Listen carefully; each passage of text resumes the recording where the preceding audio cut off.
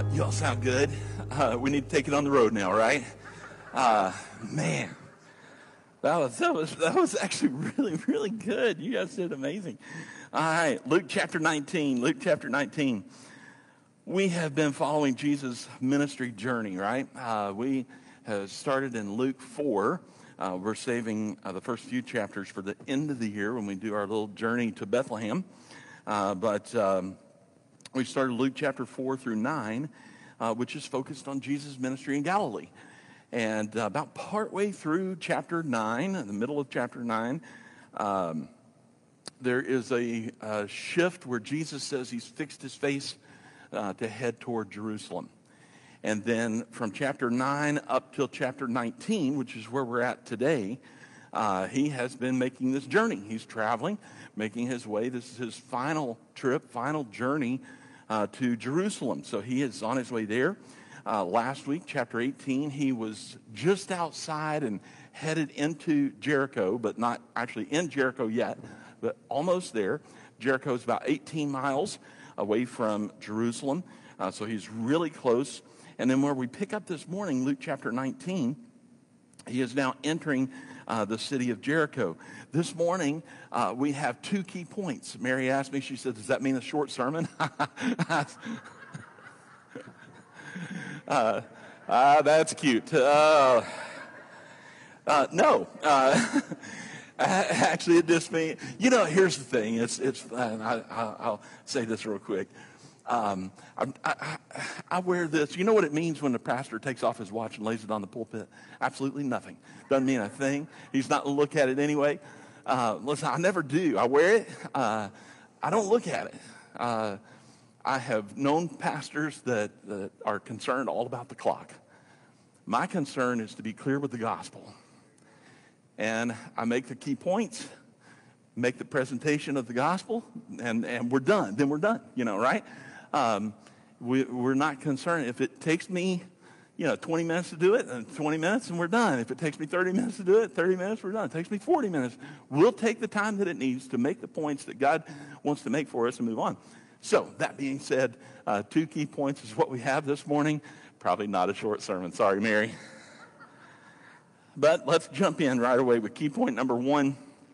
Then we're going to unpack it from Scripture. Key point number one is this. Do everything you can to see Jesus. Do everything you can to see Jesus. Let's look. In Luke chapter 19, we're going to read the first 10 verses 1 through 10. Then Jesus entered and passed through Jericho. Now behold, there was a man named Zacchaeus who was a chief tax collector, and he was rich. And he sought to see who Jesus was, but could not because of the crowd, for he was of short stature.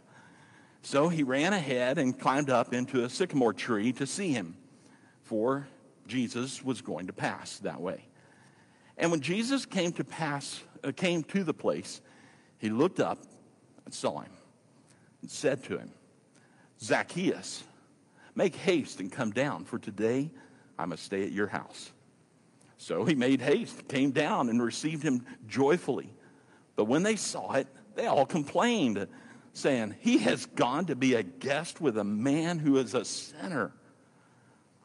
Then Zacchaeus stood and said to the Lord, look, Lord, I give half of my goods to the poor, and if I have taken anything from anyone by false accusation, I restore fourfold. Jesus said to him, today, salvation has come to this house, because he also is a son of Abraham. For the Son of Man has come to seek and to save that which was lost. What an incredible passage. 10 verses, rich with lessons, life lessons. I want us to consider a few things. Consider a few things that we've actually covered in previous chapters that's building up to this point on Jesus' journey to Jericho. Some things that we know that Jesus has already said. Some things that's going to put this into context and help us understand it a little bit better. Some things that we know from this passage about this man named Zacchaeus. If you would look again, look at verse 2. It says, now behold, there was a man named Zacchaeus who was a chief tax collector, and he was rich. All right, so let's pause there. There's two things to point out. First of all, we know already, because we've seen it up to this point in Luke, tax collectors are not looked upon with high esteem, right? Tax collectors are the lowest in the social scale. They are, I mean, you've got people with leprosy, and you got tax collectors, and it's like, we don't want either one of them, right? And then not only that, consider this. Zacchaeus wasn't just a tax collector. They have a little qualifier to tell us what type of tax collector he was. He wasn't just any tax collector. He was the chief tax collector. Now, what does that mean? It means that he's a supervisor of other tax collectors. So his social interaction is probably going to be greatly limited, right? I mean, he's not being invited to too many parties. In fact, his social interaction is probably limited to other tax collectors, right? I mean, that's about it. In fact, if we look here, consider this. I've heard some people say this. Now, he's in Jericho. He's a chief tax collector.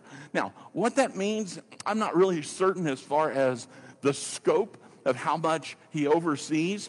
Perhaps it's just the city of Jericho. I would say it's probably larger than that. Perhaps it's all of Judea. Perhaps he's the chief tax collector for Judea, Samaria, as well as Galilee. I'm not really sure to what extent. I have heard someone say that it's quite possible that Matthew, if you remember Matthew, he was a tax collector in Galilee, but he wasn't the chief tax collector. It's very possible that perhaps, maybe, Zacchaeus was Matthew's boss. We don't know. But we do know this. Zacchaeus was a supervisor. He was an overseer. And chances are, since his social interaction is greatly limited, he probably knew all the tax collectors in the region, not just those in Judea. He would have known those throughout the area. So it's very likely that Zacchaeus and Matthew knew each other, because their social interactions are going to be very, very limited. But let's make no mistake about it. If you're a Jewish tax collector, your social circles are greatly limited. Now, why is that? Keep in mind, Zacchaeus is Jewish, Matthew was Jewish, but they were collecting taxes for who? Rome. They were considered the worst. I mean, it's like, why would you do that? We want to overthrow Rome. We want to see Rome leave. We want to be our own entity. We want the Messiah to come and rule and reign. But tax collectors were not held in high esteem. Not only that, it tells us that not only was he a chief tax collector, it says he was what? Rich. He was rich. Now, didn't Jesus just say something about being rich? Sure did. In fact, we looked at it just last week. I mean, we saw the rich young ruler. We saw how Jesus addressed someone who is rich. So here's what we have and what we know so far. We have someone named Zacchaeus, and this Zacchaeus is the least liked person in society, because he is a chief tax collector.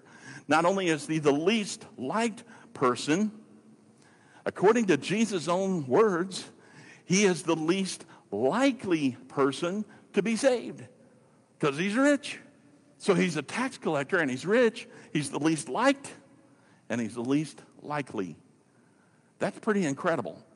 And here we have in one person someone who is social outcast and someone who is extremely wealthy. But what do we do with all of that? What do we do with the fact that Jesus has just told us how hard it is for someone who's rich, someone who's very wealthy, to get into heaven?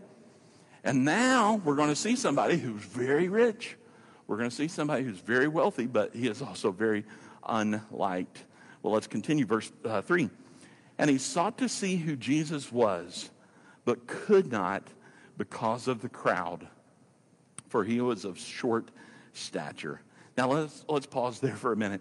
I've always gotten cracked up about how, Scripture is for all of eternity, right? I mean, it is here forever. And Zacchaeus has got to be like, you mean you're going to put that in Scripture for all of eternity about how short I was? I mean, this guy's short. This is Kevin Hart short, right? I mean, we're talking, this man is so short that they put it in Scripture for all of eternity to be reminded of how short this guy is. This guy makes Tom Cruise look tall, right? It's clear that there's something about this. He wanted to see Jesus, but he couldn't. He was too short. Look at verse 4. Verse 4 is the turning point. Verse 4 says, so he ran. So he ran ahead and climbed up into a sycamore tree to see him, for he was going to pass that way. That's the turning point. I mean, you think about it. Up to this point, we know that he is a social outcast. We know that he's extremely wealthy, and we know that the crowd is impeding his ability to see Jesus. And at this point, he's got a decision to make. He knows that the crowd doesn't like him. Nobody's like, hey, let Kevin Hart through. Nobody's doing that. Everybody's doing what? Who cares if he can see or not? They don't care. He's the tax collector. So nobody feels sorry for this guy that he can't see. Nobody's making room for him that he can't see. The crowd sees him. The crowd knows he's there. The crowd knows what he's trying to do, but the crowd doesn't care. He's got a choice to make. What does he do? It says that he took off running ahead of the crowd, running ahead of everybody else where he knows that Jesus is headed, and he climbs up into a sycamore tree, for he knew that Jesus was going to be passing that direction. He was so determined to see Jesus that he did two things that first century Middle Eastern Jewish men never do. Never. One is run, and number two is climb a tree. You don't do it. You're a first century Jewish man. Those things are considered undignified. Those things are considered beneath you. Those things are considered childish. Those things you don't do as a grown man. You don't run. Children run. You don't climb up in a tree. Children climb up in trees. So what's going on here? What would cause this short-statured man to say, you know what? I don't care what people think about me. I'm going to do two things that society says I shouldn't do. I'm going to take off running. I'm going to get ahead of the crowd, and I'm going to climb up in a tree so that I can see Jesus. Now, both of these activities, as I said, were childish, and that a dignified man would never do such a thing. But I want us to consider this. You remember how the previous chapter, Jesus not only addressed being rich, there were some children coming up to him as well. Previous chapter, there were some children. And what were they doing? What were the disciples quick to do? The disciples were saying, hey, leave Jesus alone. You go off and go run. Go climb a tree, right? That's what they're saying. You go do what children do. You get out of here. Go run. Go play. Go climb trees. Go be children. And then Jesus said what? Don't hinder them. They're coming to me in a childlike way. And guess what? The kingdom belongs to such as this. So what do we see with Zacchaeus? Zacchaeus is doing exactly what Jesus described of the children. Zacchaeus is coming in a very childlike way. He is running. He is running. And he's willing to climb a tree to do that.